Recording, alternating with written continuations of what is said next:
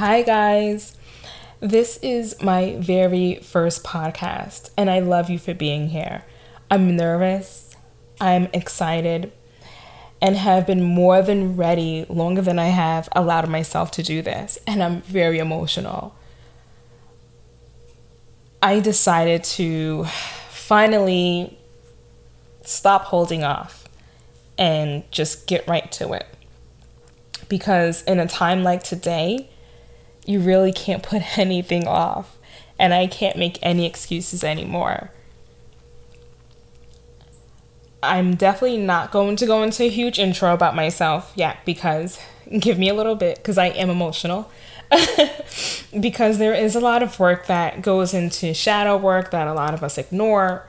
We don't always give ourselves time or permission to stop and process things that have happened to us or outside of us.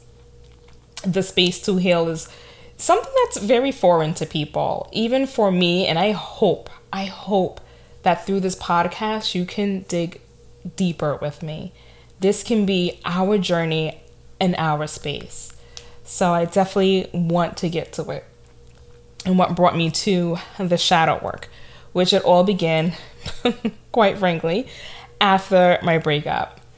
Months after, with the roller coaster ride that followed, things got to a point where I truly felt like I needed to cut my ex off so that I wouldn't get hurt, to protect myself and my heart, since I knew I couldn't expect that from him as much as I wanted him to be that person. And he questioned why I wanted to distance myself completely. He wasn't a fan of that. I needed more space, where I requested to no longer co-parent our dog. Some of you are hissing at me, while others are probably like, yes, queen. And there may be a group of you that are still wondering, but hold on, what the hell did you just say? It wasn't a thing to me, truthfully, until it was a thing to me. So this roller coaster ride was a lot, and I needed to cut all contact, wipe him out of my life, control alt delete from social media accounts, from my phone, remove traces of photos from everywhere, and hold his funeral without any eulogy and just walk away. Because that's always what I've done and who I was. Truth is, if we need to scale back, as we would, because shadow work are just deep roots down there that we don't realize what's holding us back or what is causing us to act or be in certain ways. But with the shadow work, you start to understand yourself more. So at 14 years old, I lost my oldest brother. He was the all-American karate kid with the black belt, track and football star, an amazing cook. He lit up any room he walked into. He left people better than he found them.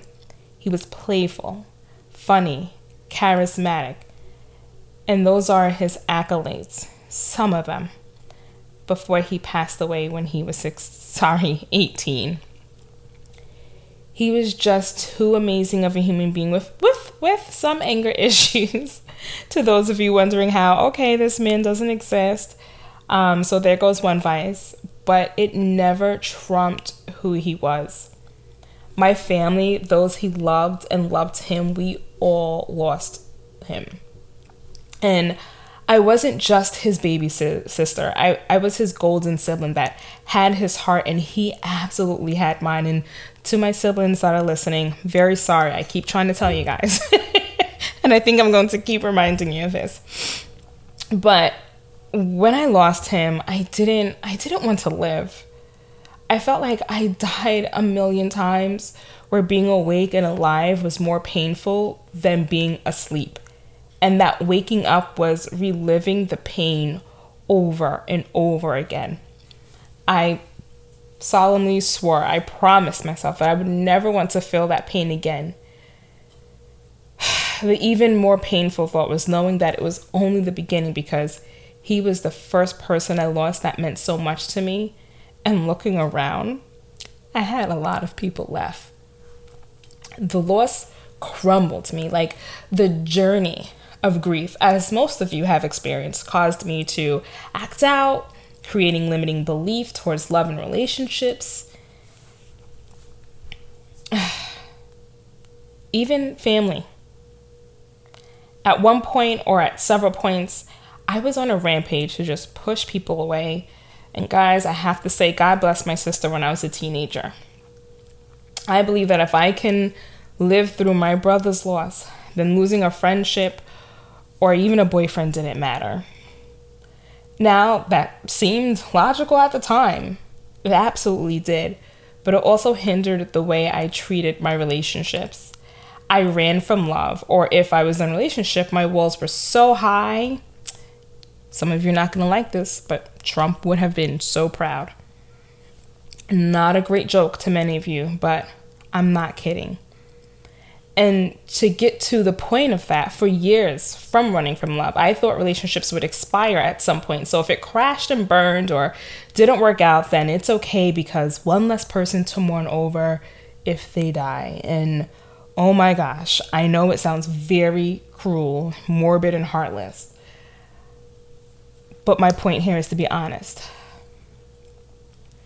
So one day while using a self-help resource called The Pattern, which no, they do not sponsor, I do not get any checks from them, for mentioning them, it's just an app that has helped me, that one of my friends happened to just quickly be like, hey girl, check this out, you're really gonna like it. And she told me nothing of what to expect. So I'm going to do you the honors of telling you what to expect. It's an app that gathers your birth date, time born, whether the moon was facing the sun, the wind blowing east and everything, and it spits out 99.9 accuracy of the cycles you are going through, the limiting beliefs, the pain or upbringing you may have had, the constructs of your relationships. It has been on point and it's so crazy to me. So one day it brought up the topic of grief and love and asked me to figure it out, how it's tied to each other. And I was like, what?